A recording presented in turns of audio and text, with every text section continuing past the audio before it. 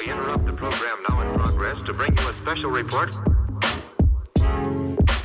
Here are the highlights this morning's news.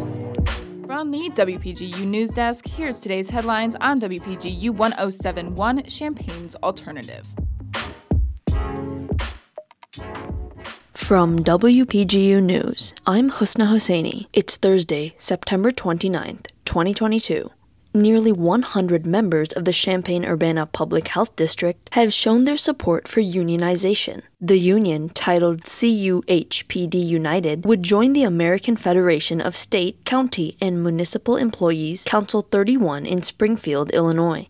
Members of the health district stated their intent to unionize through an open letter that was released on September 23rd and have since collected nearly 100 signatures in support of the action. The letter cited wages, loss of staff, and workplace conditions as part of their reasoning for unionizing. Workers requested a "nothing about us without us" philosophy, which would include giving employees a voice on policies that directly affect them, resources to provide culturally responsible care, and shared power in decision-making and planning within the public health district. The next step will be to submit the signatures to the Illinois Labor Relations Board to certify their choice of union representative, starting the collective bargaining process.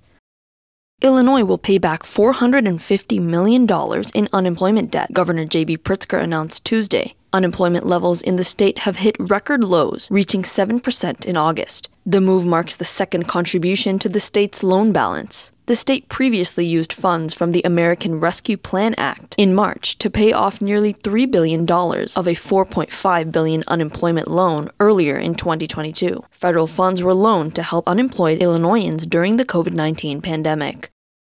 The University of Illinois College of Veterinary Medicine will host their annual open house on Sunday. The open house will take place at the college at 2001 South Lincoln Avenue in Urbana from 10 a.m. to 4 p.m. Attendees can expect to see booths based on the programs and specialties the veterinary school offers, as well as student organizations and potential career paths. Additionally, the open house will feature demos and live animal exhibits like service dog training, horseshoeing, physical therapy for pets, and sheep shearing. For more information, including a full map of booths and exhibits, visit the College of Veterinary Medicine website at vetmed.illinois.edu.